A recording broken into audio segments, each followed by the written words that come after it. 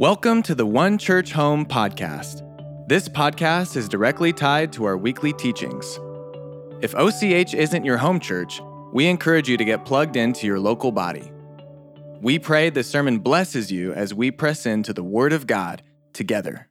You know, we have been in this series called The Great, looking at the different perspectives, looking at the different names of who our great God is. We've looked and explored the covenant names. Today's kind of the final covenant names of God, the Jehovahs, and some of which have been extremely familiar, some of which we go, oh yeah, man, just this one is, I've heard that before. It's so refreshing, so good. Jehovah Rapha, the Lord is our healer, and these amazing ones. And then there's been some others that are a little hard to pronounce. Last week, was anybody gonna take a run at it? Sidkenu, right? And I told you, I'm pretty sure that's how you say it. But there's these amazing names. There's these names that don't show us a different God. They don't show different gods. They show a different perspective of the same God, different angle, different placement, where we get to see how great and grand God really is. And he is a provider, and he is a healer, and he is a banner, and he is our peace, and he is so many things, because a name shows you something about who he is. And this week we came to a name. We show up to the end of this series, and I'm going to be totally transparent with you. I try to do that all the time, but this doesn't make me look like some spiritual guru. I read this name and I went, I don't have it. You see, this one is Jehovah Shammah. And I realized I've never one time in a prayer time or at a meeting heard anyone say, praise be Jehovah Shammah. And I'm realizing I haven't either, and it's just not a name that gets talked about often. It's not a name that I have had a lot of experience with. And so this week, so much of my preparation time, so much of preparing to preach this message was just learning for myself, what does this mean? And what does it mean for us as the body of Christ? Because here's what I know to be true. There's nothing in this book on accident. There's nothing in that book that God says, take it or leave it. If you're interested, check it out. If not, there's other stuff to feast on today. This is the Word of God. And so if his name is expressed, then it means something for us today.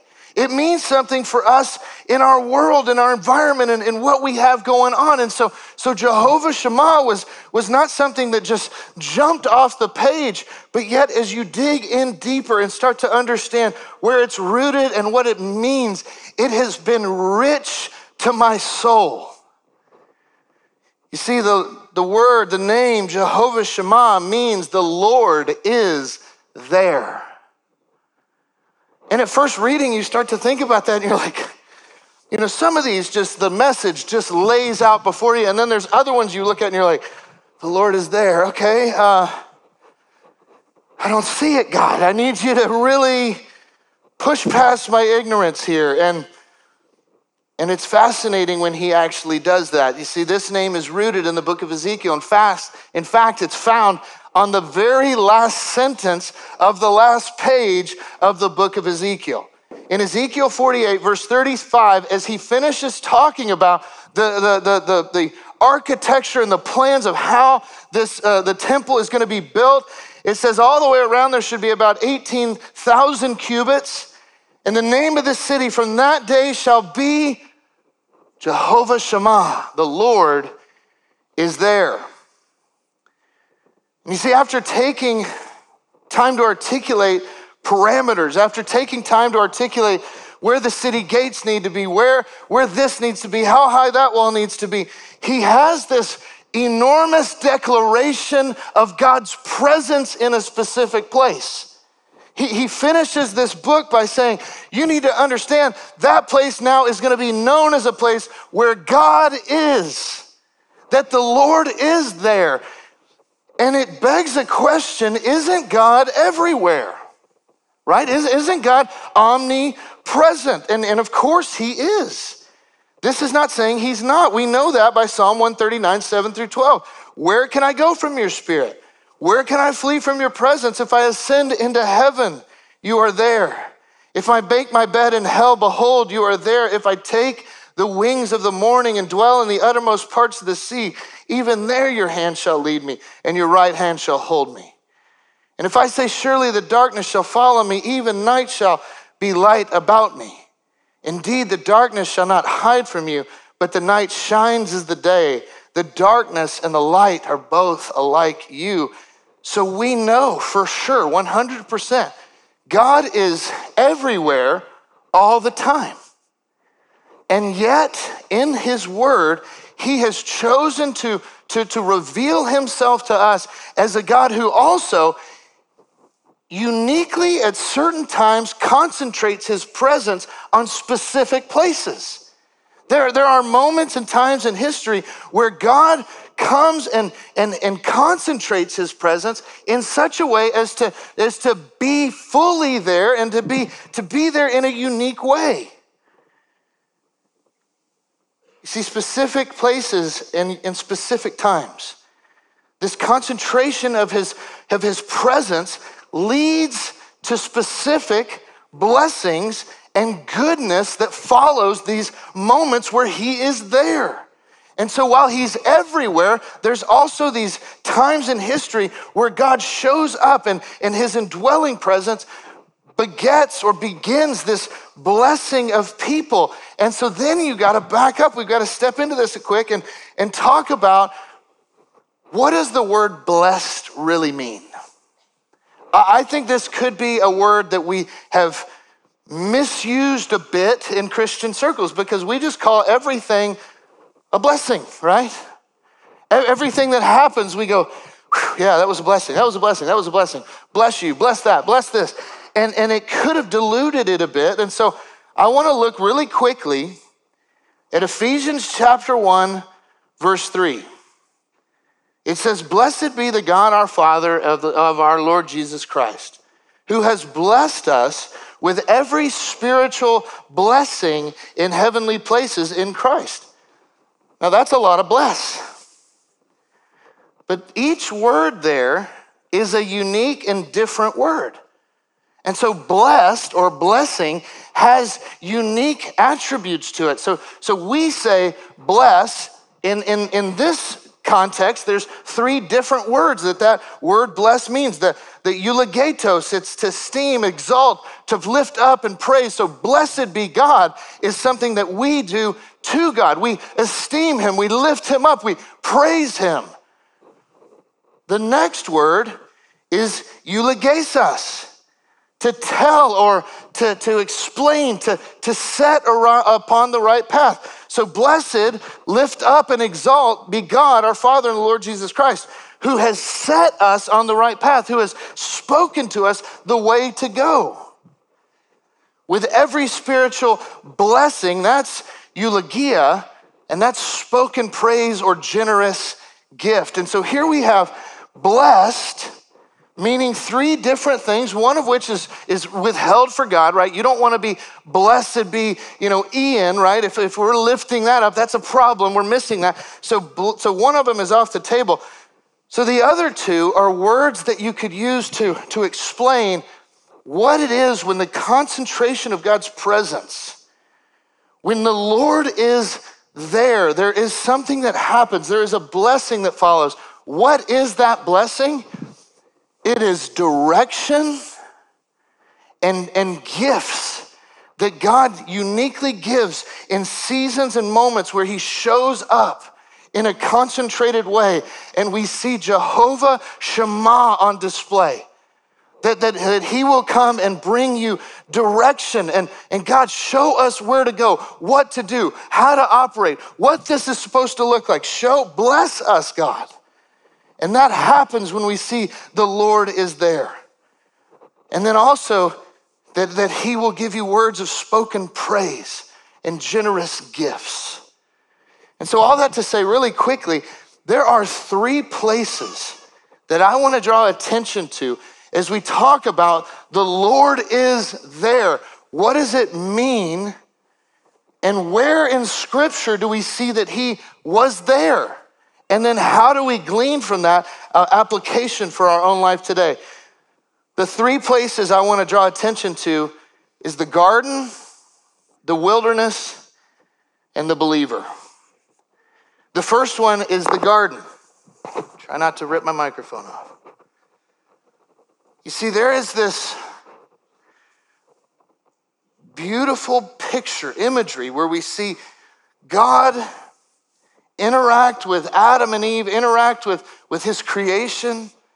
And it says that his presence, there's roots from this word in the garden, that his presence was there, that there was a concentration of his presence in the garden that led to an intimacy between Adam and Eve and God, where they would walk in the coolness of the evening, that when Jehovah Shammah is there, when he's here, there is something incredible. And we could go back to Genesis chapter 2 and 3 and realize that there is just this intimate encounter that takes place, this intimate walk and life with God that is only made possible through him being there.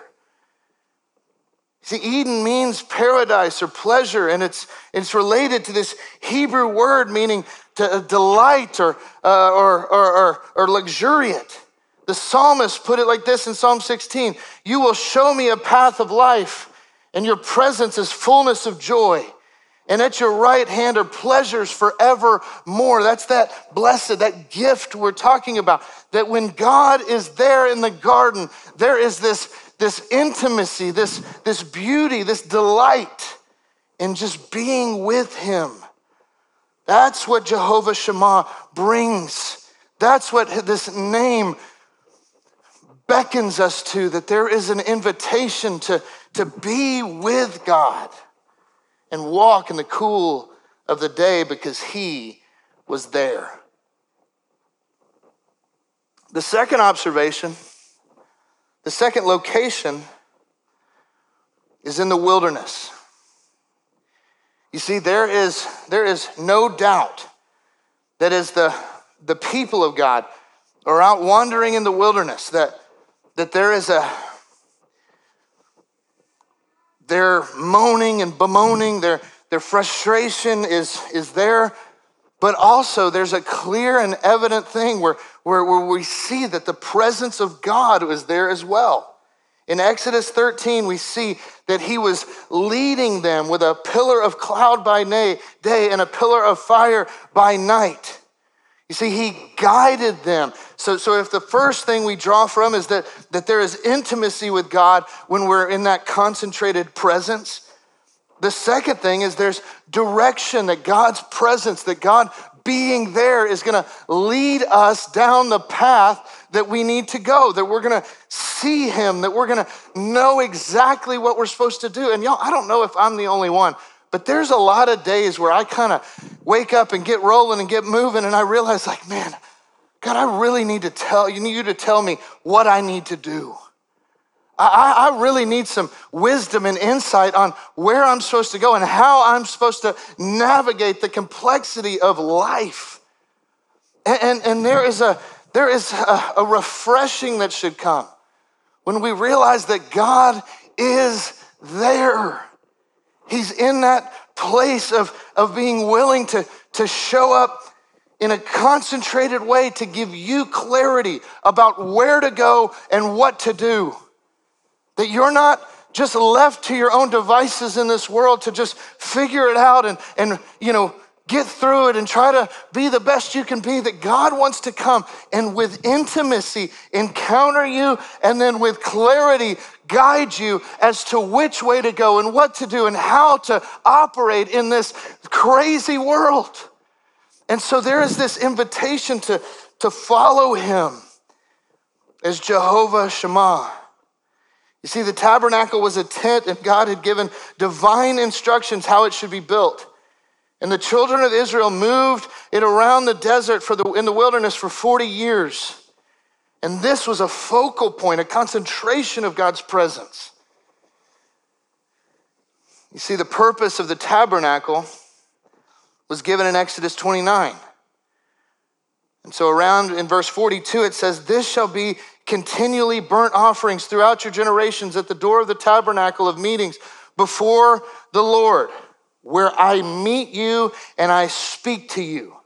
And there I will meet with the children of Israel, and the tabernacle shall be sanctified to my glory, by my glory.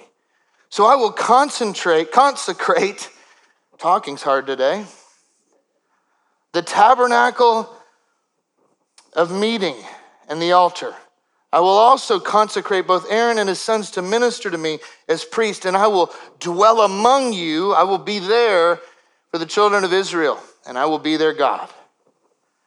You see, there is this, he guides by day, he leads by night, and then he gives these instructions for the tabernacle of God. Very specific, very, very detailed instructions about how to carry it, how to operate it, how to function in it, who's allowed in, where, how they're allowed in. And he says, there I will concentrate my presence so that the benefits, the blessings that come from me being there can be flourishing in my people.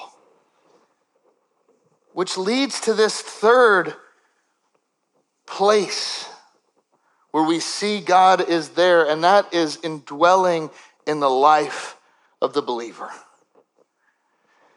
You see, we have this incredible gift, this incredible God who is willing to be there, who's willing to show up and be present. And yes, while he's big and everywhere, he's also willing to concentrate his presence, like it was in the garden when they were walking in intimacy and nearness to him.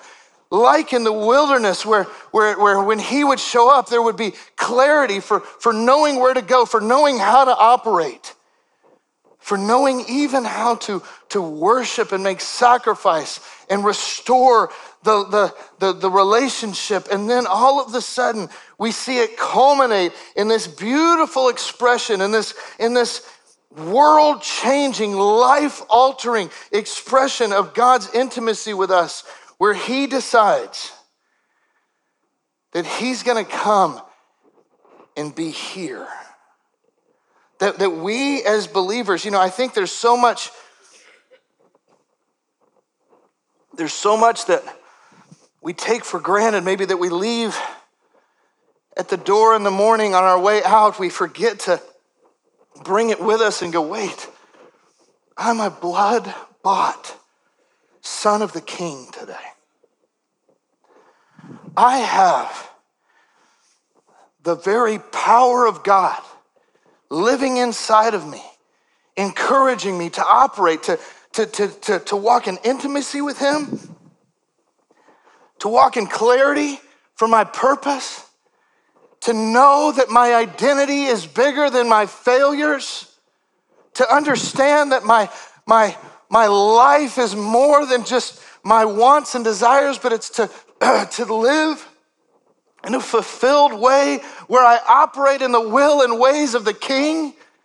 And that when I find myself giving my life away, that's in fact where I'll find life itself.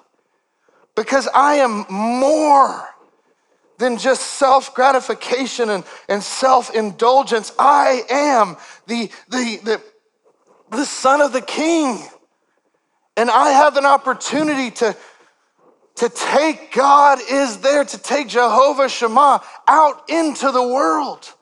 Because he says he's willing to come and tabernacle now, not just in a temple out in the desert, but right here in your soul. And so all of a sudden, this incredible picture comes clear, where we start to see that the empowering presence of God inside of us is the very dwelling place of God. See, one definite indication of that he has said this to the disciples is it says that in John 14 that he who has seen me has seen the Father. If you want to know what God is like, just look at Jesus, because Jesus is the heart of God revealed to mankind, and Jesus is the Father in his divine nature revealed in the person of his Son. See, John 1:14 says that the Word became flesh and dwelt among us, and we beheld his glory and the glory of the only begotten of the Father, full of grace and truth. He dwelt among us. He tabernacled among us. And so all of a sudden we have Jehovah Shammah showing up. The Lord is there in the garden. The Lord is there in the wilderness, and now the Lord is there in the believer. That God has chosen to come and tabernacle in your soul, in your heart. And he's come to when we accept Jesus as our Lord and Savior, when we say yes to him, when we reject our sins and repent of our sins and accept him as the worthy living sacrifice, it says that he comes to dwell amongst us and dwell in us. And there's this incredible moment now where you see that what was in the garden, the intimacy with God, what was in the wilderness, the direction and clarity of God, what is in the life of the believer is supposed to be what the church is all about, that the world would look upon the church and say, the Lord is there. You see, if that's broken, it's not God that's malfunctioned, it's the people. And so our job, our effort, our driving force shouldn't be to work really hard to make people like us. It shouldn't be to, oh man, I'm gonna sing so good, you're gonna love coming here. Not me. It's to so permeate the goodness and richness of our God. It's to so allow him through being present with him, through living in his word, through prayer, through community, through life together with him, on mission with him, serving, laying down our life for other people, to so permeate the presence of God that dwells amongst us, that the world beholds us and says, the Lord is there. You see, church, I want to be a church that people know us not by our good music, not by our cool building, not by our furniture, but that the Lord is here. Because that's the great hope we have for the world. That's who Jehovah Shammah is. The Lord is here. And so we don't wonder, we're not grasping in the dark, trying to touch a little bit of who God might be. We know who he is. He has expressed himself through the word and come amongst us, and he has died so we can have life. And so now we know that Jesus is Lord. And he is the great Jehovah Shammah that has empowered us to live a life where we get to lean into him, trust into him, live with him, tabernacling, like in intimacy and walking with him. We get to be guided and led by him. And then we get to be empowered by him to go out into the world and change the world. And so tomorrow morning, Tuesday morning, when we wake up, don't leave this at the door, but put on the full armor of God. And you step into that world, head held high, knowing that you have been called for a time like this. That God didn't accidentally put you in this season, in this moment, in these circumstances. And if you're anything like me, sometimes you're going, God, I didn't want this. These are you miscalculated here. I was supposed to get that guy's gig, I wanted. He doesn't make mistakes. But he put you here to make a difference.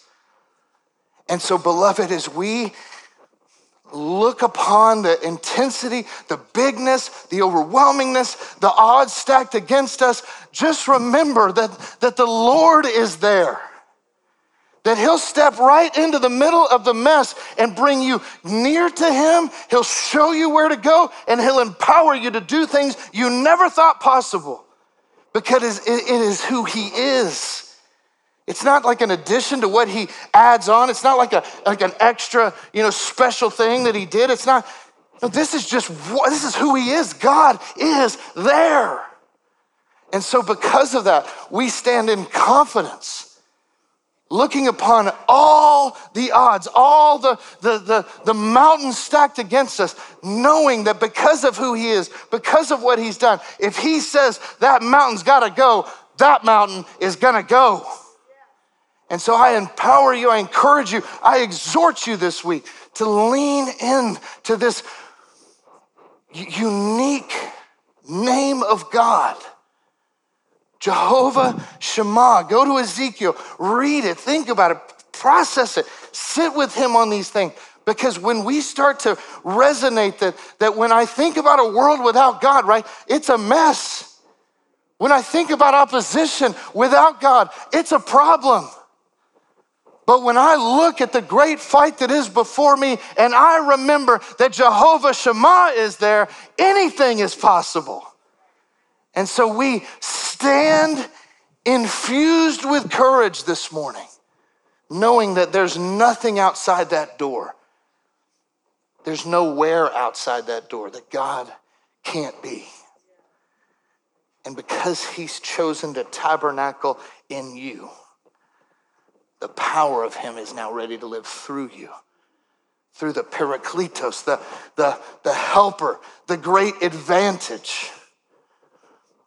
We now have opportunity to do and be whatever God calls us to do and be, because this is who he is. Amen, somebody? Amen and amen. Let's pray together. Father, we love you and we thank you for your word. We thank you for your truth. We thank you for your names that proclaim the greatness of who you are. And God invites you, we invite you to come and stir us up this week as we lean into your word, as we trust that you're calling us to an intimate place, to a place of clarity and to a place of empowerment, God, that you alone hold the keys, that you are the fuel, that you are the source, that without you we can do nothing, but with you anything is possible. And so come, oh God, and stir us up. Great Jehovah Shammah, speak to our souls this week and remind us that, God, you indeed are here. For it's in Jesus' power and authority that we pray. Amen, amen, and amen. God bless you. We'll see you next week.